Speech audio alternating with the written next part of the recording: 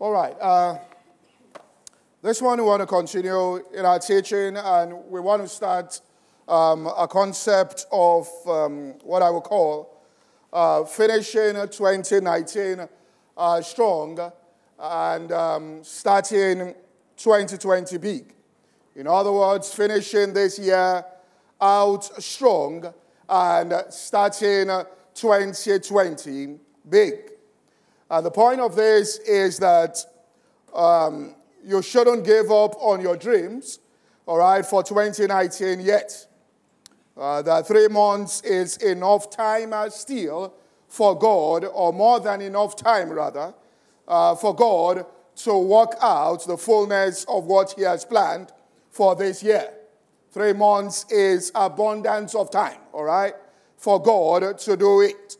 To you, it might look like, it's just 3 months left, the year is over, but it's important that you finish it strong. If you're running a relay race and you don't finish a lap strong, it gets more difficult for that other person, even psychologically, right? He's not energized. The person who is taking the baton next is not energized, all right, to put in everything because of the weakness that was shown in the last lap. So it's important that you finish out the entire year strong here. And so I'll be teaching principles about this. And one thing we've got to realize that more important than any other growth-producing principle or practice, all right, is the presence and the reality of spiritual empowerment. In other words, right, you might have a practice that is supposed to produce results, but there is no spiritual empowerment there. When we say practice to produce results, for example, the 7 sons of Sceva, when they tried to cast out the demon, that practice was to produce results there, but it lacked spiritual empowerment. In other words, the presence and the power of God seemed not to be there. So more important than any growth-producing practice is the presence and the reality of spiritual empowerment. In other words, God molded man from the dust of the ground and got the form. But there had to be the breath, which was the life, to empower, right, that particular thing. Now, God had used His hand to mold it right, but there had to be that empowerment there. And in order for us to experience that spiritual empowerment, we must make sure we are joined together with God in prayer, and such that He gives us power and wisdom now through His word. In other words, the empowerment comes as a result of getting joined together with God in prayer for the purpose of receiving power and wisdom through His word. So the way to victory, we've learned this, is to pray and to praise God for the victory. But then it's important that we carefully obey the word of God every step of the way. And that's what I want to talk about this morning. So we've said the way to victory is as what David said. He said that God is worthy to be praised. I shall call upon the Lord who is worthy to be praised. So shall I be saved from my enemies. So the way to victory is to pray and to praise God for the victory, but then to carefully obey the word of God every step of the way. Human solutions, apart from God's guidance, only brings more problems and it gets more complex. In other words, you are facing a situation and you adopt a human solution instead of waiting for God's guidance. All right, what happens is more problems only come and it becomes more complex. But we've got to understand that desperation that makes us want to go for human solutions there pushes us all right, to make mistakes. It's desperation that pushes people to make mistakes. But when you turn that thing over to God, that's the desperation there, it becomes a divine channel in the hands of God for his blessing. Man's problems, when yielded to God, are his opportunities to show love and his power. So the Bible tells us about Jesus, and I heard someone say it's very powerful. And, Jesus took bread and he blessed it. And when he had given thanks, he broke it. And he took the bread there, blessed it, that's to empower it.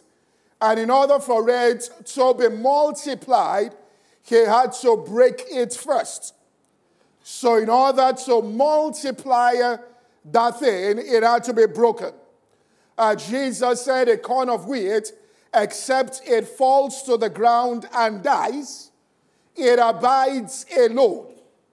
But when it dies, it brings forth much fruit. So it's like taking something that is blessed, and then you say it must die, you break it. And what happens to people is that they believe that breaking in itself is totally negative. So they don't give God thanks for it, and therefore no multiplication comes out of it. So Jesus was saying, I in my blessed state, healing all the sick, doing all these miracles, except I go to the cross, because it was his body he took and broke it. And he said, this is my body that is broken for you. And when was his body broken? When he went to the cross. And so Jesus was saying, except the corn of wheat experiences the cross and it's broken, it is going to abide alone. So God is blessing a person and says, I want to multiply you. Are you following what I'm saying here? Breaks that person and we don't give thanks. Takes us to the cross and we grumble. Blesses you in a job and says, now I want to multiply you. Break that job and we get angry. That why did I lose the job? Why did I lose this client?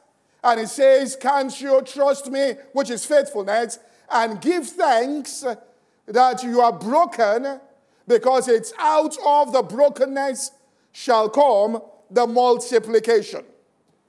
So the key is to mix the word with faithfulness, and then you will hear his voice speak to you. And as you do what he says, then the results will come. We saw this last week. He said, if you will hear my voice, harden not your heart. Hold fast your confidence and rejoicing of hope firm unto the end. All right? And then went on and says, if you will hear my voice, harden not your heart, as in the day of provocation or the day of temptation. All right? So in the day where you are broken, harden not your heart. And he says, you are going to hear my voice.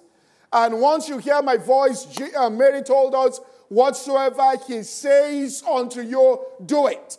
I mean, it was an impossible situation where the wine had finished in the feast.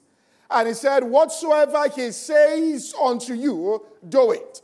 So the opportunity to hear his voice and to obey the leading, all right, of God. Now, when we are blessed, we feel, well, we are okay and all of that. But there's really no purpose in that life until you experience, all right, the breaking there, right? And then in the breaking there, God can now begin to multiply and begin to do things.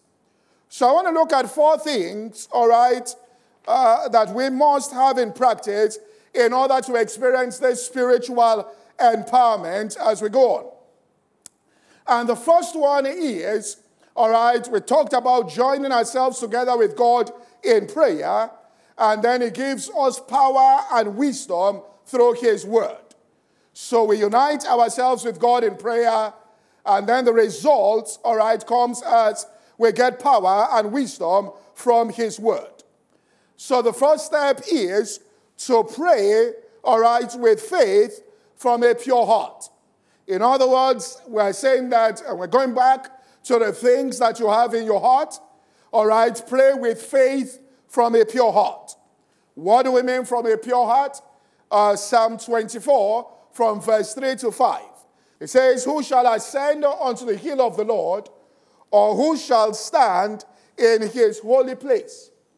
It says, he that hath clean hands and a pure heart, and has not lifted up his soul to vanity, nor sworn deceitfully. Now look back at it. He shall receive blessing from the Lord, and righteousness from the God of salvation. All right, verse 4 is what I wanted to look at. Verse 4, it says here, he that hath a clean heart, and it says, and a pure, clean hands, and a pure heart. And it talks about he has not, all right, sworn there, all right, lifted up his soul to vanity. Now someone will come out and say that, well, that was in the Old Testament, all right, in the New Testament, right? Whichever way we are, we just go to God. But look at what James said. Put up James chapter 4 and verse 7. It says, submit yourselves therefore unto God, resist the devil, and he will flee from you. Draw nigh unto God, and he will draw nigh unto you. Cleanse your hands is the same thing. He that has clean hands and a pure heart. Ye sinners, which means sinners means where you have missed it. And purify your heart, you're double-minded. That's what it says. So when it says praying with faith from a pure heart, number one, what you've got to do is that in order for there to be spiritual empowerment, confess any known sin, which means you know that this practice is sinful. Bring it to God in prayer. All right, don't just continue. Bring that thing to God in prayer.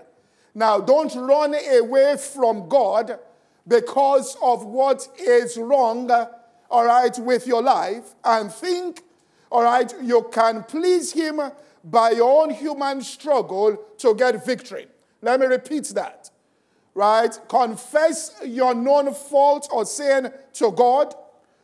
Bring, all right, don't think you can please him which means running away from him and pleasing him in your own human struggle in order to come to him. Now, when it says come with a pure heart, clean hands, like it came to Adam, Adam was running away, and God said, look, the solution will be found in me, not running away from me. So bring it to God, because your human struggle cannot cause you to overcome sin. You can't do it in yourself. But when you bring it to him in prayer, then ask him to turn your heart away from it.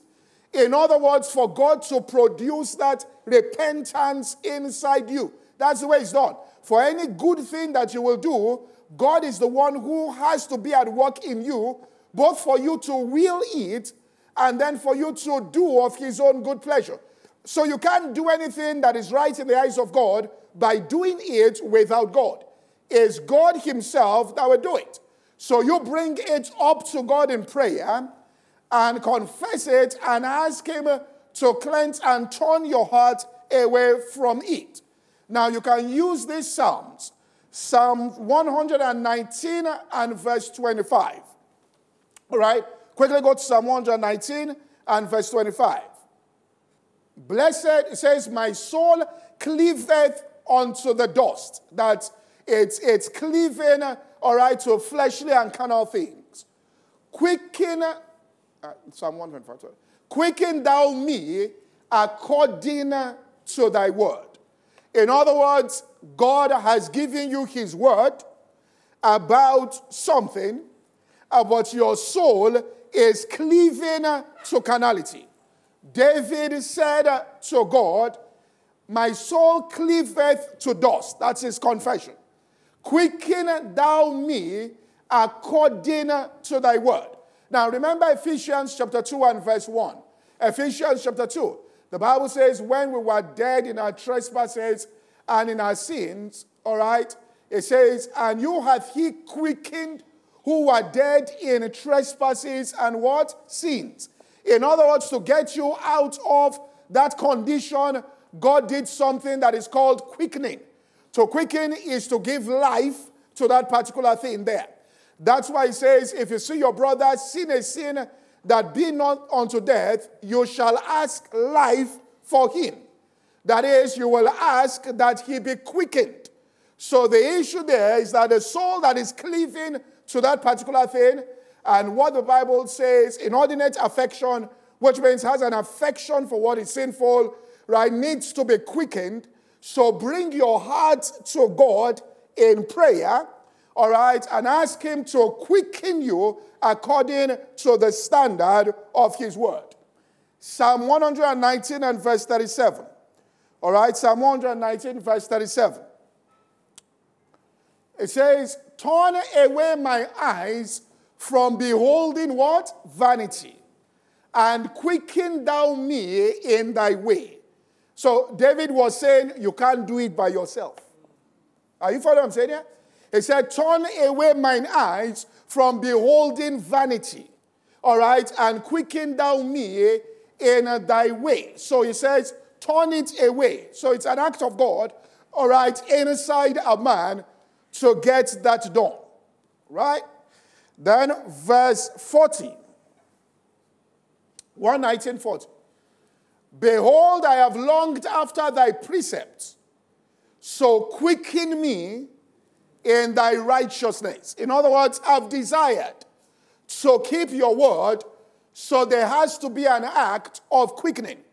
In other words, a person who is quickened by God or by the Holy Spirit, who gives life to our mortal bodies. It says, if Christ be in you, you have life, all right, because of righteousness, but the body is dead because of sin. But if the Spirit that raised up Jesus from the dead dwells inside you, then he will solve the sin problem in the flesh by quickening your mortal body. You see what he's saying there? He says, so you are no longer a debtor to the flesh because of the quickening effect of the Spirit. You see what we're saying here? But we have to pray that thing. Do you get this here? It's not automatic. Which means you have to ask the Holy Spirit to quicken you in that specific area. All right? And to go to him in prayer. And the reason is because people, it's this teaching, and I understand this. One day I'll talk about it. If we are going to really have a reformation in the Church of Jesus that people are calling for, it starts with a doctrinal reformation. All right? Something is wrong with the doctrine, because a doctrine is a system of truth by which you live. Which means that if something is rampant, then the system, all right, people are living under is not right. That's what God was saying. When he said, it says, the Bible says, if the first covenant had been faultless, then no place would have been sought for the second. But finding fault, it didn't say with it, but finding fault with them. In other words, he said the system that they were living under was faulty. He said, and that faultiness there, all right, was seen in the lives of the people. So we need to re-examine it. And that's why I did a play on the scriptures to show you something. I first of all went to Psalms and said, who shall ascend to the holy hill? And then I know you will say, no, because of the blood of Jesus Christ, we just ascend as we want to ascend. So I did that to show you that first of all, you said no. Then I went to James to show that James said the same thing, as draw nigh unto God and he will draw nigh unto you. Except you said James is not New Testament. And he says, resist the devil, he will flee from you. Peter quoted that, except he said, Peter, all of them are not. All right? So God is not saying, go and do it by yourself, independent of me. He is saying that if there's any issue, bring it in specific terms to me and ask that I quicken you, all right, in that area. Right? So the life of God comes in. So the soul is holding to the thing. As you're pumping life, it's like, and you're doing that. That's why it says you will ask life for him, all right? And as life comes in, the soul now begins to turn away from that particular thing. Then finally, Psalm 119, verse 148 and 149. All right? My eyes prevent night watches that I may meditate in the word. All right, next verse. Hear my voice according to thy loving kindness, which is thy mercy. O Lord, quicken me according to thy judgment. All right? So it's to quicken you. So go to God, all right, and ask him for that. Very important. Second thing also here, when we talk about, all right, praying with faith from a pure heart, Mark 11 and verse 25. And this also is important for spiritual empowerment.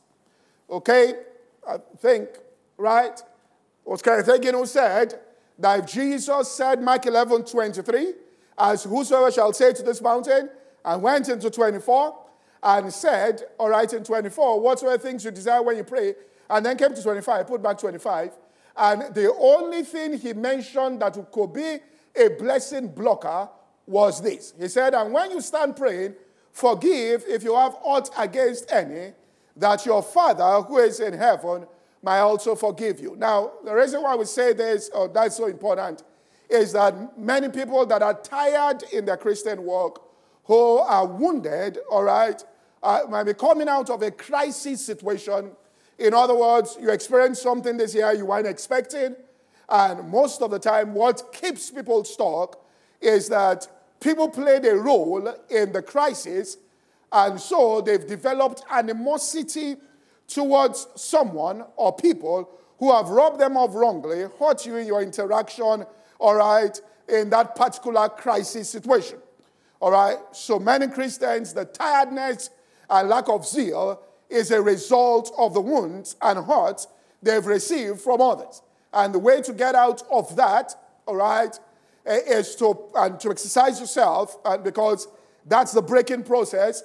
That's God taking you and then breaking you. All right, the hands of men are involved, right? And you gave him thanks for that. Okay, but do what Jesus also did on the cross.